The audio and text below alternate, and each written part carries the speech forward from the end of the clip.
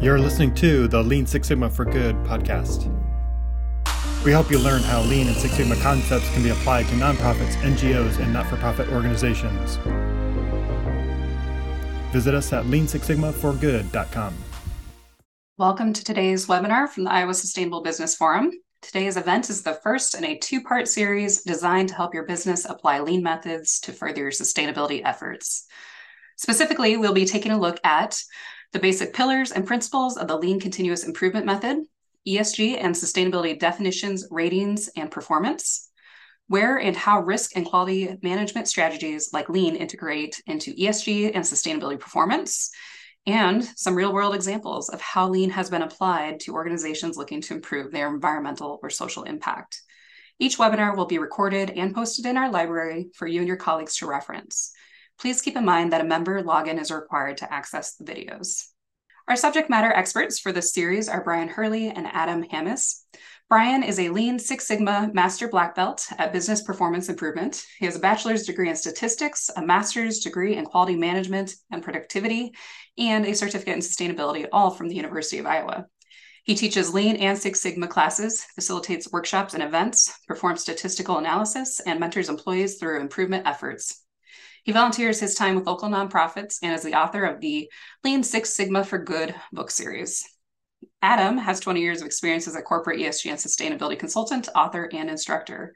He is the founder of multiple organizations and has earned his MBA with a focus on sustainability.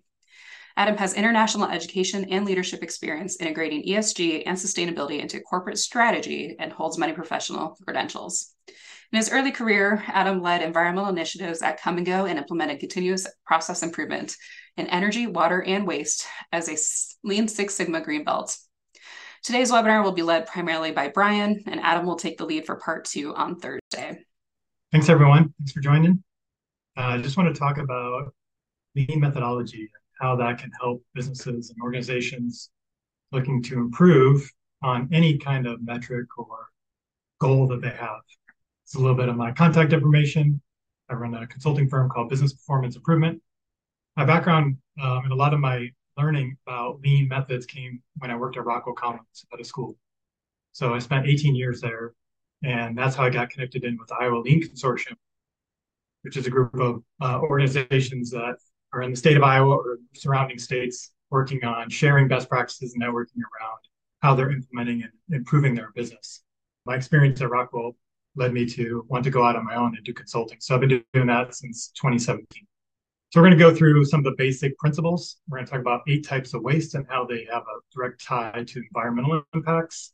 We'll look at how you can apply these methodologies to environmental and social impacts, and also some resources and links to learn a little bit more if you like this topic and would like to dig into it a little deeper. So first is this term lean. Where does that come from, and what does it mean exactly? Because there's a lot of confusion. People get a bad connotation around that term.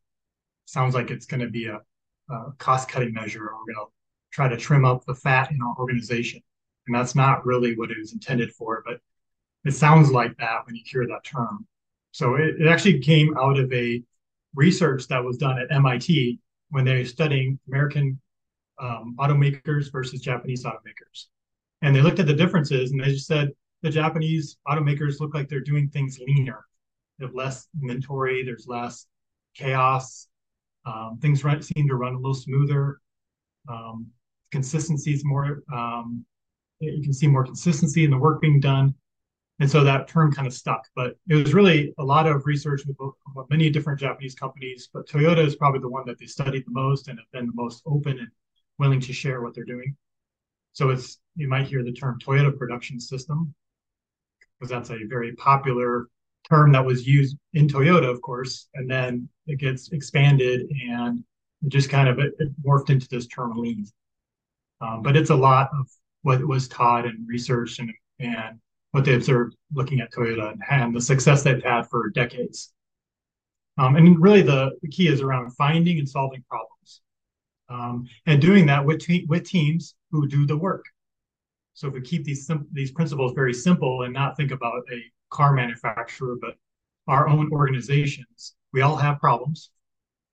We all have workers who work in those areas who have to deal with the problems or sometimes create the problems or are helping resolve those issues.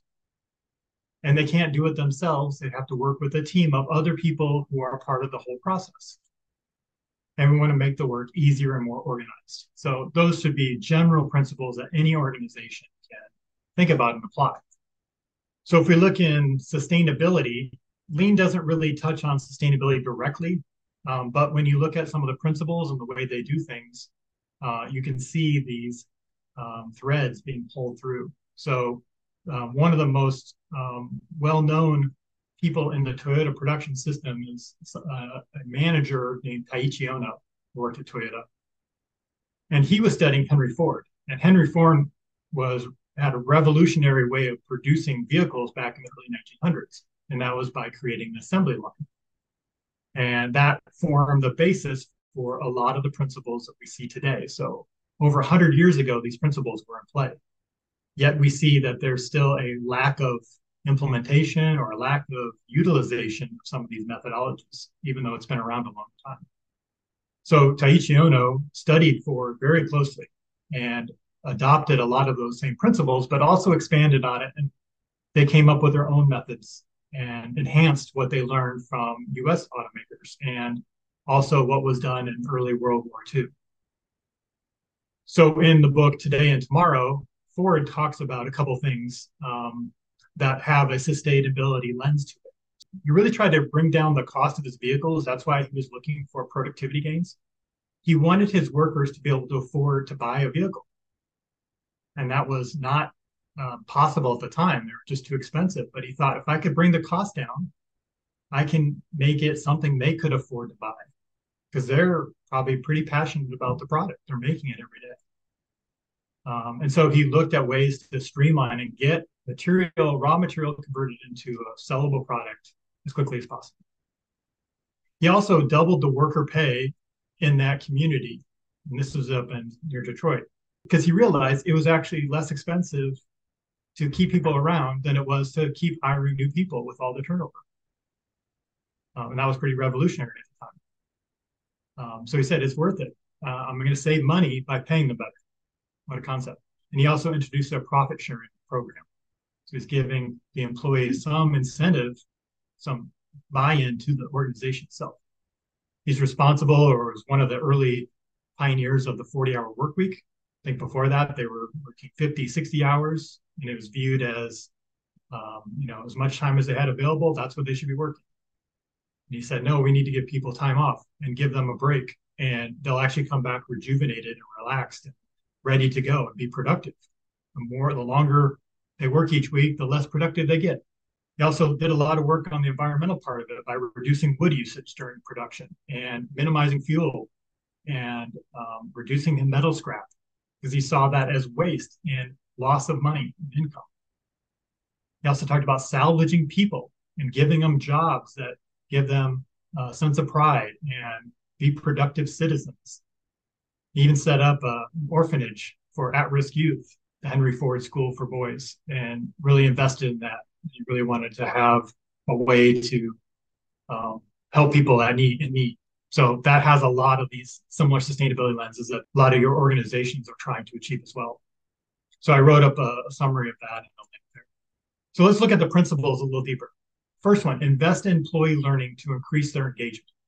Sometimes when times are tough and costs are being pinched, we tend to back away from training. What happens is people say, oh, they're not investing in my skill or my knowledge. And so people feel like they're not wanted or needed. And then we're not allowing them to learn new skills, which they could bring back and apply and make their work better or make the processes better. So really about investing in employees learning, even through experimentation and failure. And then that is a form of learning. And it's okay to have mistakes and errors if we learn from them and correct them. The principles talk about defining what value is.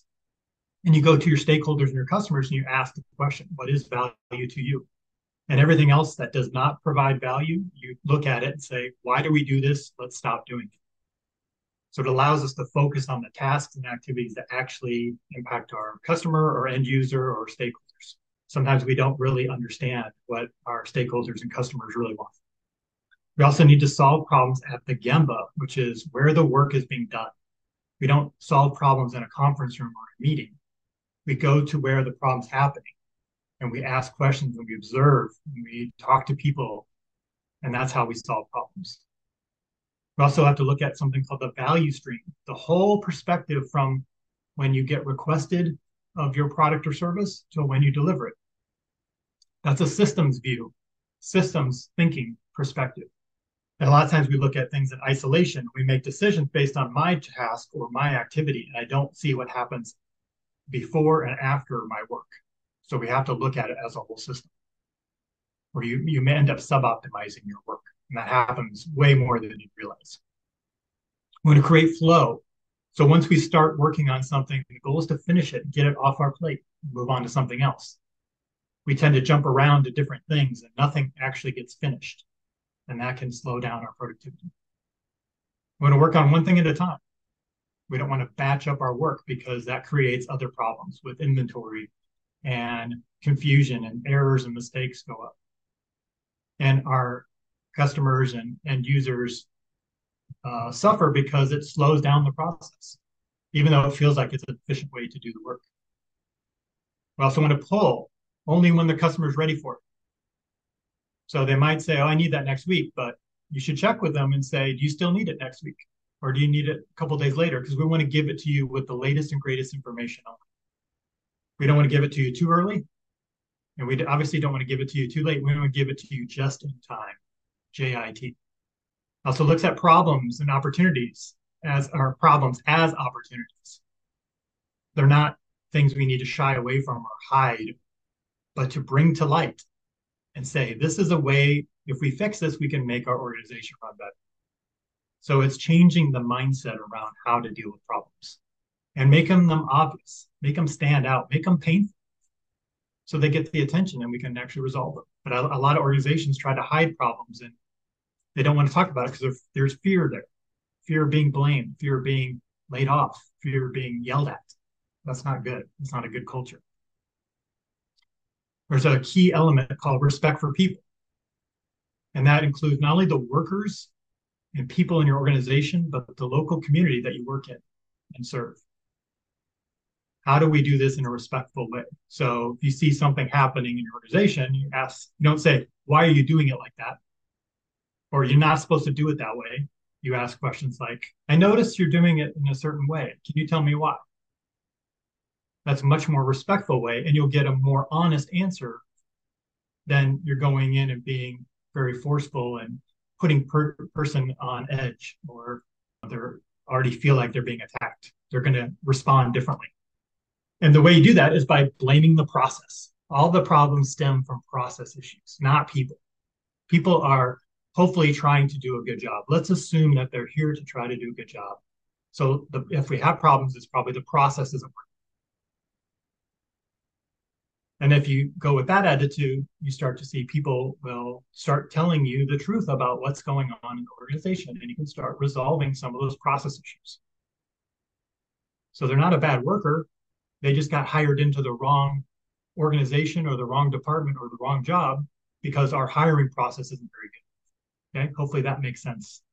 And we're looking for simple, low-tech solutions to problems, not looking for automation, AI, computers as the first thing we try to do.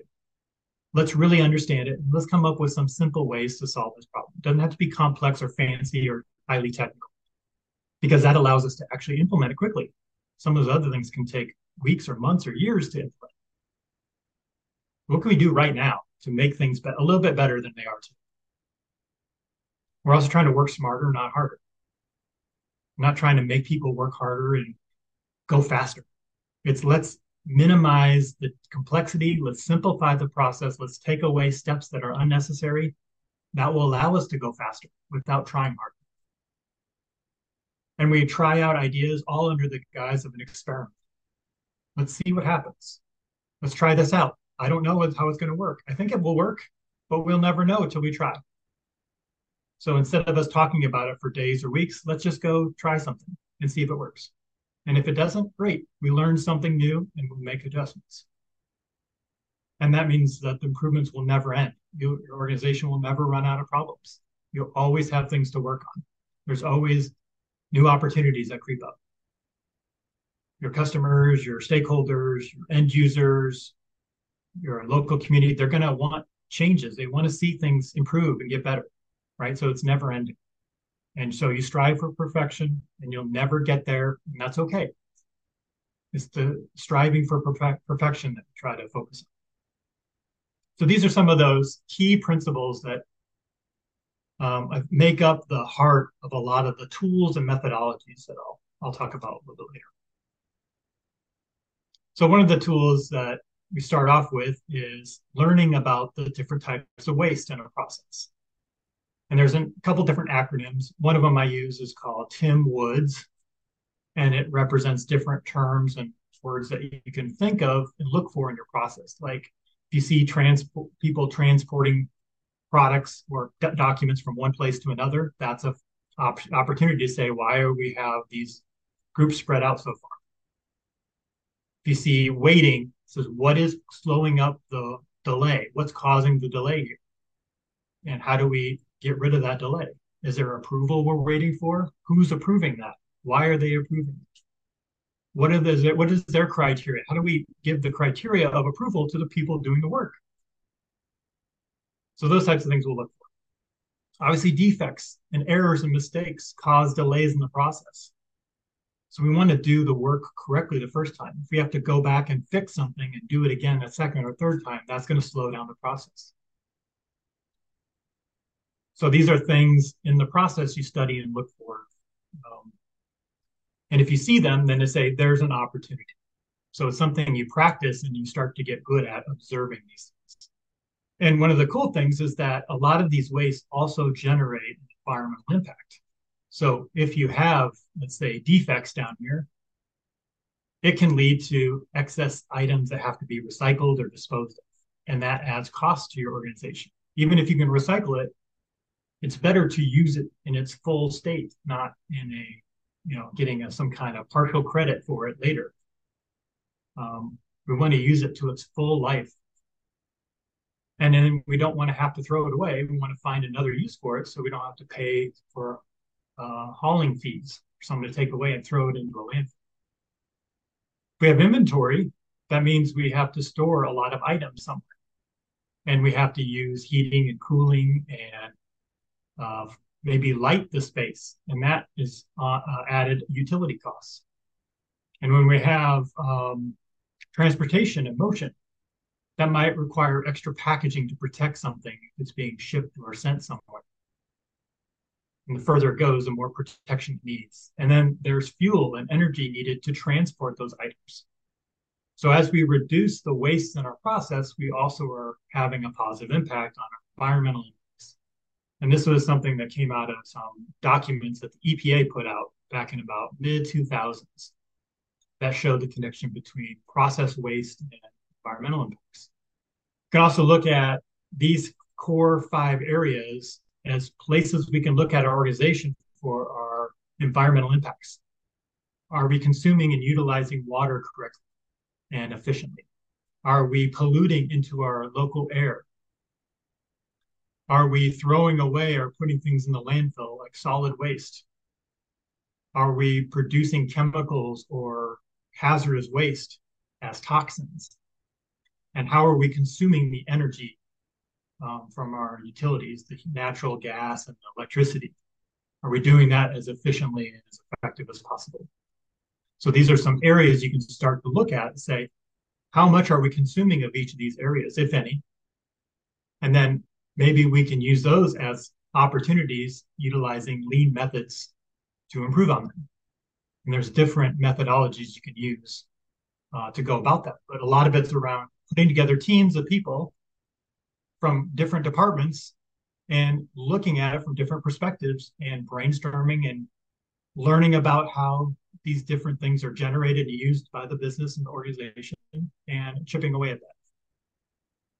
So there might already be emphasis on being conscious about these things, but how do we use the power of the team and the workers to get some great ideas out and build support and buy-in around tackling these issues? So a lot of them working in sustainable organizations already are passionate about these topics. But the lean methods can provide a framework for which to go about doing it. Instead of just let's just meet in a room and talk about it, we can follow these different tools and methodologies to get there quicker and more effective. So I'm just going to walk through a couple examples. The first one I want to highlight is a government agency. This is the city of Denver and their Department of Health and Human Services. They had a lot of long waiting times and frustration for the citizens and the people working in that process. It took about 5 days to complete a single application. And usually these applications were for residents in need. They were recently laid off from their job, looking for unemployment benefits, and things like that. So they conducted these Kaizen events, which were I talked about a group of people coming together from different departments to study a process, look at it from the entire system's perspective, learn how the process is actually performing, walk around, talk to people, observe it in action, and come up with improvement ideas based on some of these methodologies and techniques that we learn in Lean. So they did 6 months of events and came up with a flow cell for different types of applications. And so what they did, instead of trying to have every application go through the same process, they set up different processes for each type of application or family of applications. And what that did is allowed them to customize the needs of that application for the people who need it. And it streamlined each of those applications. And they found that once they did that, the flows were much simpler for some applications. And then the ones that are more complex, they needed a more complex way of handling it. But they also found that there's things they could do to make it less complex. So by separating them out into different types of applications and developing processes for each of those, they were able to greatly improve the flow. And they could process things from 5 days down to hours or even within the same day. They could process some of these documents. So huge improvements there. And there's a video link where you can watch what they did there. So if you work in an office or you do a lot of stuff with paperwork, that'd be a great example to take a look at. The province of Saskatchewan in Canada, they were looking at their health system and they were trying to make some improvements. So over a course of a decade or so, they started to roll out Lean and they eliminated backlogs of health claims. There were about 2,200 backlogs for out-of-country health claims, and they were able to eliminate that backlog. They took the student loan processing down from 12 days to 2 to 3 days. They took international applications at Saskatchewan Polytechnic down from 90 days to 15 days. They looked at horizontal well applications processing from 30 days down to 1 day. Speech therapy wait reduced from 8 weeks to 4 weeks. Occupational therapy wait from 18 weeks to 7 weeks. Still lots of opportunity there, but huge strides in the current process to what they got. And they keep chipping away at that, right? This is continuous improvement. Strive for perfection. And you just keep chipping away. But those first initial improvements can be very powerful, very huge benefits. I've seen 50, 60, 80, 90, 99% improvements on some of these initial activities because they've never brought the right people together to really focus on these processes before. They've just kind of merged and grown up and just ended up where they were. And we haven't gone back and said, is this really the right way to do this? So you can read a link or article about their work there. This obviously works for for-profit organizations. Lean has been around probably for a good 30 years in some organizations. When I worked at Rockwell Collins, they started Lean in 1997. So they're on year 25 right now. And they still have lots of work to do. Like this is a never-ending process. So, it's great to have started 20 years ago doing this, but you can start tomorrow or today as well, right? So it's never too late to begin. So there's tons of examples from for-profit organizations. But this is a recent one I helped with. During the pandemic, this prefab home manufacturer was really experiencing difficulties with wood pricing. If you recall, when people were stuck at home, they started doing a lot of home projects and the price of wood skyrocketed. And so that was part of their business, is building homes, and they were looking at these prices they were getting for the wood, and it was going to cause a lot of strain on their profitability. So they went through some lean training. They applied some of the principles like spaghetti diagrams, time studies, and process standards like work instructions, standard operating procedures, developing maintenance procedures, visual controls, and 5S is like a workplace organization technique where you go and organize the workspace, declutter it, make things visual, put up signs, color code things, build in like a cleanup activity into your schedules, keep things nice and organized so everyone can find what they're looking for. And you can do that with digital files as well. It doesn't have to be physical ones. So they did a lot of those activities. They were also looking at their wood waste because they were throwing away a lot of good quality wood into landfill. But they didn't have a good way to handle these little scrap pieces. So it was very disorganized. It was just in this big dumpster. And so they ended up organizing that into standard sizes. So when they would see that they have a little gap, they just go and say, oh, that's about a 6-inch gap here. Let me go to the pile that's already pre-selected, pre-cut for 6 inches, and I'll just pop that little piece in there instead of going and grabbing a brand new piece of wood and cutting it up and then throwing that into the dumpster, hoping that someone uses the other part of it later, which they said they wouldn't have time to do. It was just faster to use a new piece. So they organized the way in which they handled and managed their scrap pieces. So that cut down or saved them tens of thousands of dollars a year. So that was great from the environment standpoint. And they also saved money because they looked at their value that they were providing and looked at the type of lumber, and they saw that, we don't have to use as high a quality here. We don't need the best of the best lumber here. For this part of the home, we could try something different. They had some cost savings there. So they really had to understand what the value was for the customer. It didn't matter for them. So I have a video you can watch. And there's a bunch of examples of for-profit companies applying lean. So I didn't want to put too many in here. Really trying to get people to see that this applies to any kind of organization. Here's another one I really like. It's a nonprofit called the New York Food Bank. Toyota actually has a lot of facilities in the US, and they have a group called TSSC. And that group goes around and does some volunteer work with nonprofits, teaching them these methods and showing them that, hey, this stuff that we use in the techniques we learn in our automobile manufacturing, they do work in any kind of organization. So they published some videos and some case studies of their work. So after Hurricane Sandy up in New York, these groups of Toyota consultants went and helped out one of the food banks. And so what they did is they realized that when they're distributing these boxes of food for the people in need who were affected, who needed food, they realized that they could be done a lot more efficiently. And through their improvements that they came up with the team, they were able to increase the number of boxes they could fit on a truck from 840 to 1,260. They redesigned the workflow to get it down from 3 minutes down to 11 seconds just by the format and organizing of the work.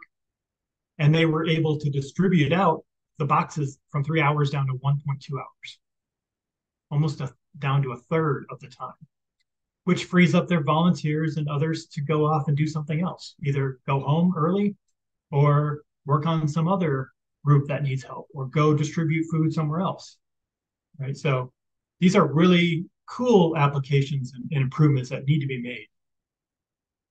It's just helping people understand the principles and methods that are there.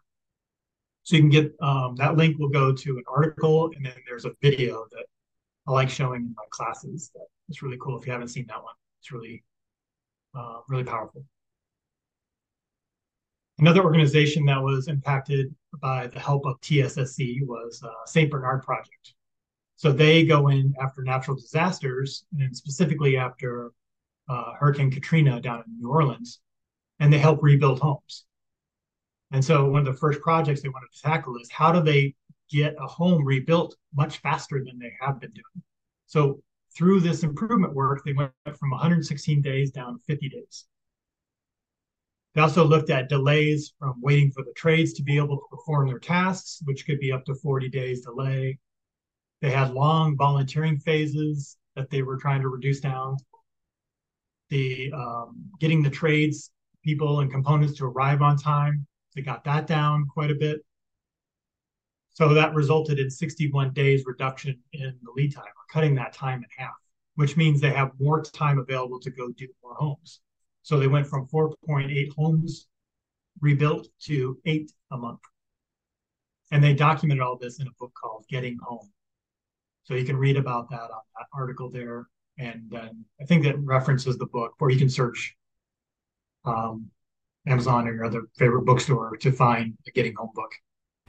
If you like this topic, please check out the Lean Six Sigma for Good book series with the subtitle Lessons from the Gemba. We have recently released Volume 2 in paperback and ebook, and we will have the audiobook ready later in 2023. Volume 1 is already available in paperback, ebook, and audiobook. Within each volume, there are 8 chapters written by different Lean Six Sigma practitioners who have applied their skills to nonprofits, NGOs, not-for-profit organizations, and government agencies. Proceeds from the book sales are split evenly and go to the nonprofit selected by each author. Go to lean6sigmaforgood.com or search Amazon for Lean Six Sigma for Good to find the book series. These books make a great gift for your process improvement team or someone you know who works at a not-for-profit organization. I was really inspired by the work that TSSC Group was doing. And so when I lived in Portland, Oregon, we had an organization that was trying to do something very similar. We would take our skills as process improvement experts and go reach out to nonprofits and see if they'd be interested in getting some help. So one of the groups we worked with is called Free Geek, and they process a lot of electronic items. So they'll take in mobile phones, computers, laptops, cameras, and they try to salvage it, resell them, or they'll recycle them and send them. I think they send them to Japan where they get melted down and metals get separated out and they get put back into the supply chain. So during the pandemic, they had limited staff and volunteers, and they had a lot of spike in demand for refurbished laptops. Because if you recall, there's a lot of people and children and kids working, taking school from home, and a lot of them did not have laptops or the right computers to be able to do that, or enough computers in their home. So they had all this demand and interest in getting laptops. And this organization would also donate a lot of laptops as part of their mission. So that we went through and did some training with them and helped them through some 5S efforts, something called a Kanban, which is like a pull system, set up some visual dashboards and metrics so they could track progress of what they're producing and have metrics of success and how they're doing, and really try to figure out how do we empower the staff to make the processes better. Sometimes I think people wait for management to come and tell them how it's going to be better, but we want the people that do the work to be the ones empowered to come up with the ideas and make the changes and experiment and learn as they go. Even in your title, Lean Six Sigma kind of get thrown together sometimes in the methodology. So in your experience, how do they work well, separate? How do you separate the two? Yep. Or do you think they're kind of intermingled? What's your take on Lean and Six Sigma? A little bit on the Six Sigma part. There was another effort around the same time to come up with quality improvements. And part of it was because the Japanese were getting very good at producing products and services. And they were beating a lot of the American companies by the late 70s, early 80s. And so Six Sigma came out of that as a quality improvement effort. And so there's one group's kind of going off studying what the Japanese are doing, and then others are saying, let's get back to the principles and things that we did really well back decades earlier, and just get back to some of those methods. And so there's kind of like these two efforts have kind of diverged at the beginning, but they over the years have slowly been combined and blended together because they each have their own strengths and weaknesses. And so combining them makes a lot of sense. I would say the difference is the lean methodology is a little easier for people to adopt and pick up. The Six Sigma starts to get into statistics and data analytics, which is very powerful and really effective, but some people aren't big fans of math and statistics, and so it can scare some people off a little bit. And usually there's software involved that you have to learn how to use. And so there are some barriers to entry on Six Sigma that Lean doesn't really have those same barriers. And a lot of the problems I see, some of these Lean methods can handle a lot of those simpler, easier problems. So I usually encourage people to learn about Lean first. And then as they get into this deeper and want to become proficient in process improvement, then kind of add in some Six Sigma statistical techniques as they go through. But definitely they complement each other because they're all about making your organizations run more effectively and making your customers happier or your stakeholders happier with what you're doing. Faster turnarounds, lower costs, more effective, higher quality, those types of things. Yeah, thank you. That's perfect. Yep. So as a result of these improvements, FreeGeek was able to improve their production by 300%. So they went from 100 laptops to 300 per month, which was huge because they had this demand that they couldn't keep up with. And they were able to do that in less time and with less people because they were really focused on what do we actually need to do to get this laptop ready into the hands of someone who could use it. They realized that maybe some of the things we're doing were unnecessary or overkill for what the task was. Like maybe they don't need the latest software update. Maybe they don't need all these bells and whistles, right? We just need them to be able to get onto their meetings, and it doesn't need to have as much stuff in there as we think. Okay, so there's an article about that, and there's a video from one of the people involved that explained the process and things they did. So I'm just giving you some different examples to think about and dig into. Hopefully one of those sounds pretty interesting and you can kind of read a little bit deeper and watch some of the videos there. If you're looking for other examples too, just reach out to me. And I've got a lot of different things I've found over the years and I try to save links to. So I might have seen something that I can share with you as well. Like maybe you work in a library. I've seen some stuff where people have implemented improvements in a library, stuff like that. Work at a zoo. I've seen some stuff done in Seattle at the zoo and San Diego Zoo. There's starting to see more and more examples throughout these different types of organizations. I mentioned the EPA earlier. So one of the toolkits they have is these lean in the environment, lean energy and climate, lean chemicals, lean in water, Environmental Professionals Guide to Lean Six Sigma. So they publish these as a way for organizations to learn the connection between lean and environmental issues. So if you are working on something to lower water usage or chemical usage or reduce your energy costs, those are great toolkits to check out. They're free. You can download those. And that gives a little bit of explanation of the techniques and the methods, and then gives some examples and some case studies and ways in which you can implement that. But definitely want to check those out. Brian, quick question. I'm sure that you're about to get into this, so maybe it was good timing. But I know, and you can go to the next page because I saw it on the top. Iowa Lean Consortium, back at least before COVID, I know they used to do a lot of like on-site workshops, very hands-on stuff.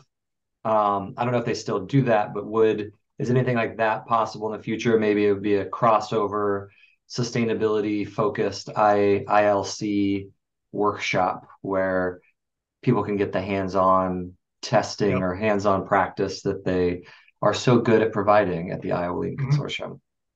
Yeah, and I don't know the details there, but about 10 years ago, we actually did a workshop.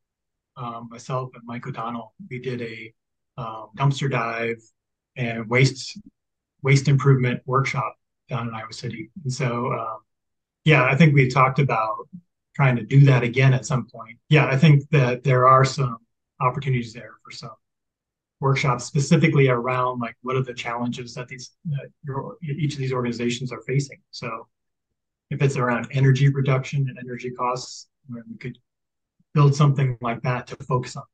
If it's around solid waste, landfill, there's different techniques, similar but slightly different versions of that. Maybe it's a dumpster dive methodology.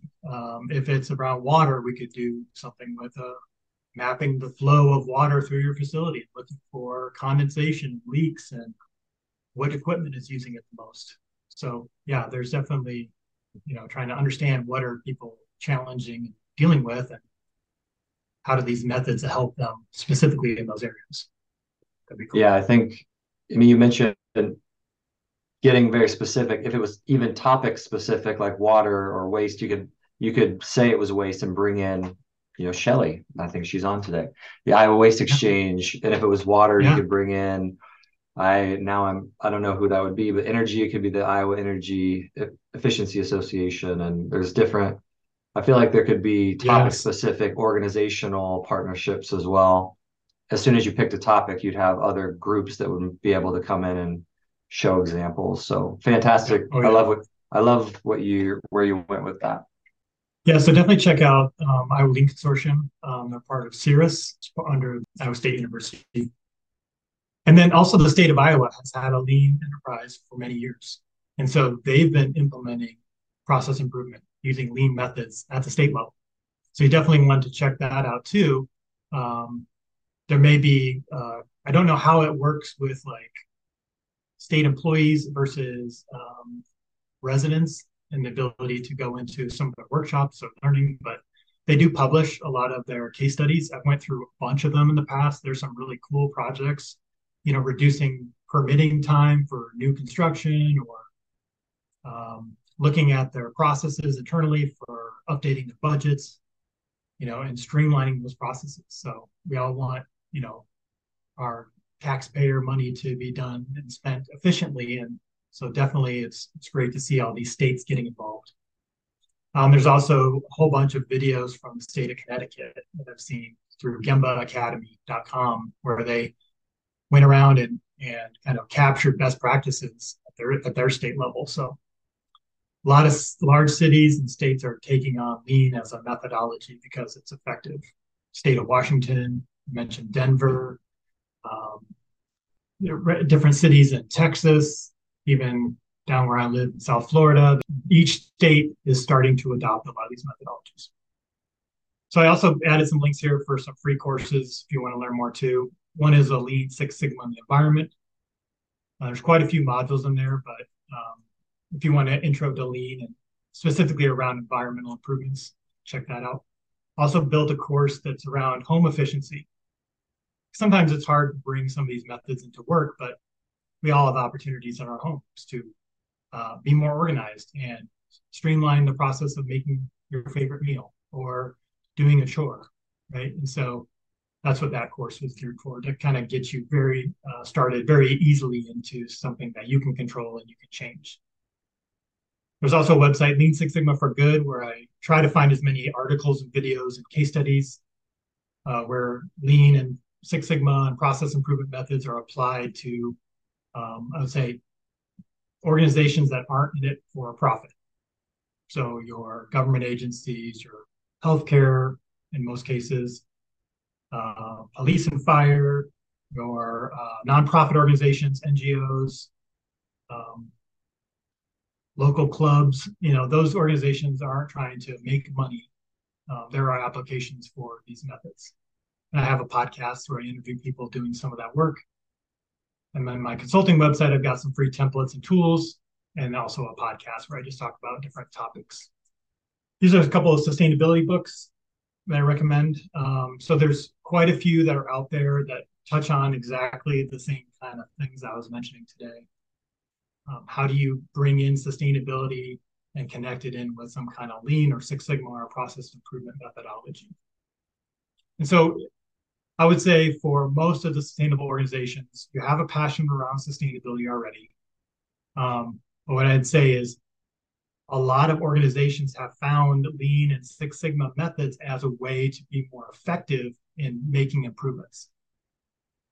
And so if I was to simplify it down, I would say it's figure out what is broke or what the problem is, and really make sure you understand that. Gather some data and gather a team of people together. Review how things are right now. Look over the data and results. Talk about it amongst each other from different perspectives. come up with a list of ideas that you want to try out those ideas and measure whether it actually worked or not. And if it worked, lock it in and make it a permanent change. If it didn't work, that's okay. Try something else. And then teach people these methods to try out that may be more effective than some other ideas that they have naturally. And then repeat and do that over and over again. Like that structure is pretty simple, but how you go through those steps, requires a little bit of some of these methods that may not be familiar to a lot of organizations already. And so some of these books talk about some of these methods. Some of them will be more on case studies. Some will be just different ways of thinking around it. And so Adam's going to talk about his upcoming webinar on Thursday, where it's kind of looking at the other approach to say, why is sustainability important for organizations that are already focused on process improvement? So some of these books touch on that topic as well. So that's all I wanted to cover today. Well, a couple of people, Shelly gave a shout out and said, yes, she is on from the Iowa Waste Exchange. She's a great resource. Always happy for a dumpster dive. She said Duncan Karen had to go, but he said, I want to make sure. He said, thank you for the lean overview. Very insightful, but he had to drop off. I was going to say, Brian, you mentioned, which I love, like water mapping. Sometimes I think, I just imagine 17 people in a room with sticky notes and on a wall, but if you have somebody come in and like map your water use, does that kind of defeat the purpose? I feel like lean, one of the principles you said was like engaging more people, kind of cross-departmental. Sometimes vendors will come in and just do an assessment for you that it seems very similar to lean, but it doesn't maybe engage as many people in the organization. How do you feel about those things? And is it just something, can you get around it, or is it something you see? I think that's probably the most common one I see is like an energy audit. So an outside firm, experts will come in and assess the building and infrastructure and say, you could change the LED bulbs here, you could put up solar, you could upgrade this equipment, you could change the piping system we've got, we can insulate pipes better, we can change out the windows, like all those things are great and good options.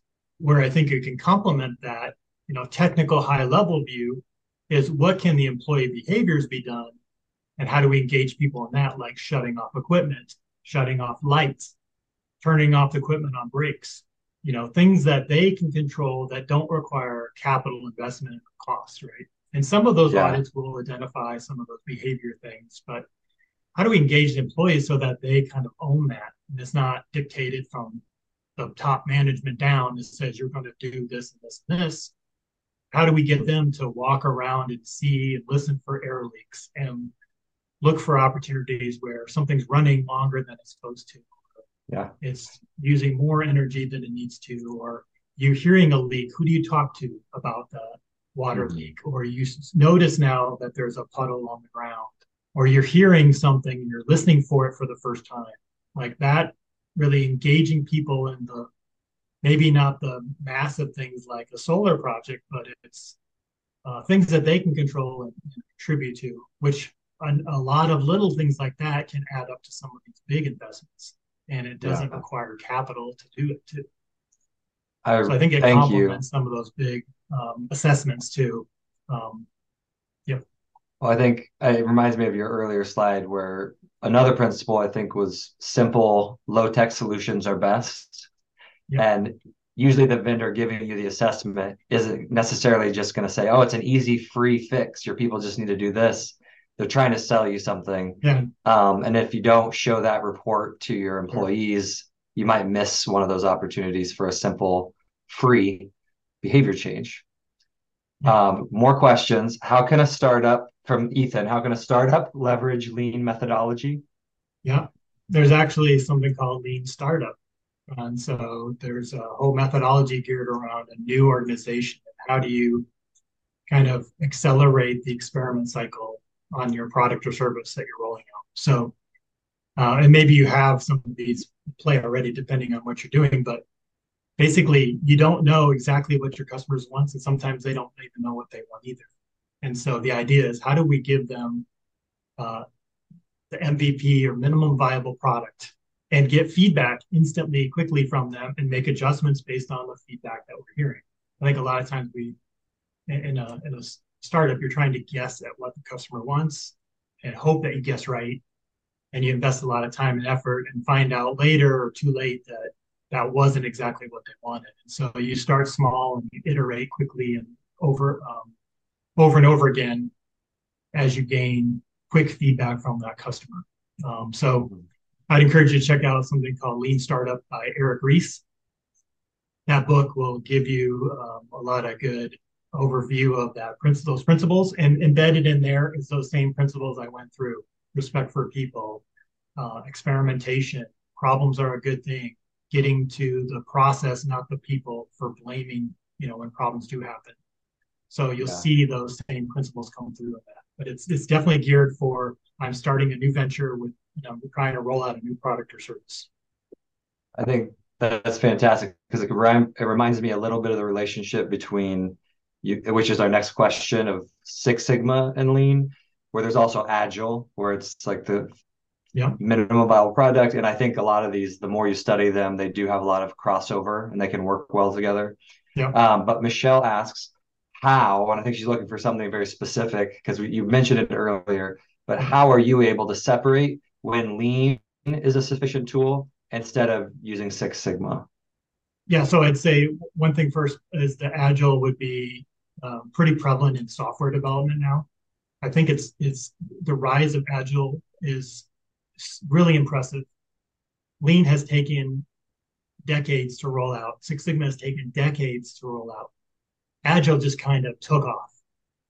I've been so impressed with the way it's just adopted, and it's almost like if you're not doing that methodology, it's like, what's wrong with your organization? Like, so it's so cool the way that it just kind of spread because it was effective and it's working. And people are like, okay, we're not set in our ways. And maybe because software development doesn't have the roots and the history that you have to overcome. But yeah, it's definitely, if you're doing any kind of software development, Agile is geared directly for that. It's more applicable than just software, but that's where its roots are coming out of. So yeah, the question on Six Sigma or Lean. So usually what I'll ask is, have we tried to do anything in this area or process yet? And if the answer is no, then I said, let's start with some principles around Lean. Let's engage the team. Let's study the flow. Let's gather some simple data. Let's look at our process and see what we can do. If the answer is we've been trying that and we're still stuck, that's when I start to switch over and say, let's look deeper at that data. Let's start to crunch some numbers. Let's validate some of these measurements we're taking. Are these even the correct data? Is it giving us false data? Let's run a more complicated experiment. So when I get stuck on a problem, then I start to integrate more Six Sigma into it, because I know maybe the simple improvement methods and this problem is not as easy to solve. So without getting into like specific tools, I try to keep it simple like that. Thank you. One comment Shelley said before we sign off: thank you so much, Brian. This was great information, much to consider. I appreciate your time and expertise. But also Maritza says, great inspiring session. Thank you. I would like to ask, if you experience a difference in mindset working with teams in nonprofits versus for-profit organizations, as a facilitator, how do you approach, motivate, and convince them to start working with the new LSS, Lean Six Sigma, I'm assuming, methodology? Yep. Yeah. So if she's asking about working with the nonprofit, my experience so far doing volunteer work has been that the focus isn't around productivity necessarily. Like, the goal may not be to be as productive as possible. It's about volunteer engagement. It's around providing a good experience for the people in need going through your products, your processes, and you're getting your services, right? It's maybe not to do it as fast as possible, but make sure that they're doing it a respectful way, that they're feeling valued, that there's other elements to it than just speed and quality, right? And so we have to make sure that when we're going in, we're looking at it much more broadly than just tangible metrics that maybe a for-profit business would look at. like another thing we really focused on with Free Geek was the volunteer experience and saying that has to be there. We can be productive, but if they hate doing the work, they're not going to come back tomorrow. And we rely on our volunteers to help us meet our mission goals and have the impact that we have. So we want them to have a good experience. And if that means we don't get as many laptops processed, that's okay as long as they come back tomorrow, because that we want the lifetime participation of that volunteer. We don't want to run them off because we're too strict and too rigid. So there was a fear from a lot of the organizations that we were trying to turn them into a factory. Mm-hmm. So we had to alleviate some of those concerns. And then if the question's around for-profit businesses, it's similar. Like, we still want a good employee experience. Like, just because the company is trying to accomplish metrics for their customer, it doesn't mean the employee has to suffer in that. It has to be a victim of whatever process is created. We want their participation to say, how can we make this easier, less frustrating, less annoying? And if you go after some of those things, like the safety, and I want to make sure that I go home safe to my family. And if you tackle those problems first and you show them that that's why we're doing this, we're not doing this to save money. We will save money by doing this. But if that's not our goal is to give you a good experience and get you engaged in our processes, help you make our processes run better, make sure you leave safely every day. You're going to come back and be productive. And if you are coming back over and over again, we don't have to rehire for your position. We're going to save money, like Henry Ford talked about. And you're going to be productive and you're going to do good work, and our customers are going to be happy and they're going to ask for more products and services from us. So it's really like focusing on the employee and getting them engaged and teaching them how to improve their own work. They feel ownership around it. They start to realize, I have control. I'm not a victim to this anymore. This company is listening to me. They're engaging me in this process. I actually like coming to work now, or more than I used to. And so that fuels this positive cycle of improvement that happens. And the opposite happens when you don't listen to people. You tell them, just come to work and do your job and don't talk back, and we don't want to hear your ideas. They slowly get less productive and they start looking for work somewhere else. So that's what we're trying to accomplish, whether it's a volunteer or a worker.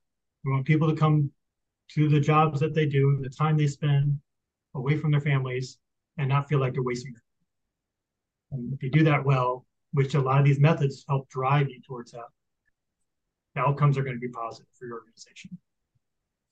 I think that's a fantastic answer. I know we're at 2:03, so I'll just on everybody's behalf, and many people have already said this in the Q&A, but just thank you, Brian. That was fantastic. Great overview of the principles, and also I love the case studies, just seeing it in action. Great answers to all the questions that people brought up, and thanks to everyone for asking those questions. I'll briefly just say on Thursday we have the follow-up, which is sustainability for lean organizations. So if you've already taken some steps with lean and you feel like that's a skill set your organization has, my hope is that that webinar will show you other areas that are ripe for opportunity and how that integrates in, just really understanding. And I think we're gonna touch on things that were mentioned today just from a different perspective, but it is a lot of the same stuff, but looked at it in a very different way, approached from a very different angle. And I like sequencing and how to kind of go about it, but also to assess where your organization's at and what you're ready for. And so, please join us, and we'll both be there on Thursday again. So thank you, Megan. Thank you, ISBF. Thank you, Brian. Thank you, everyone, for coming. And I hope everyone has a wonderful day. Are you interested in learning more about Lean and Six Sigma? Or are you looking to expand your existing skills to apply them to environmental impacts at your work or in the local community? Check out our free online course called Lean Six Sigma and the Environment on thinkific.com. We'll teach you about the lean forms of waste and waste walks, which stands for water, air emissions, solid waste, toxins, and energy. We'll go over examples of reducing electricity and solid waste, teach you how to involve your facilities in environment safety and health personnel. We'll provide guidance on how to green your 5S and Lean Kaizen events, and many other tools specific to finding environmental opportunities. Learn more at lean6sigmaenvironment.org.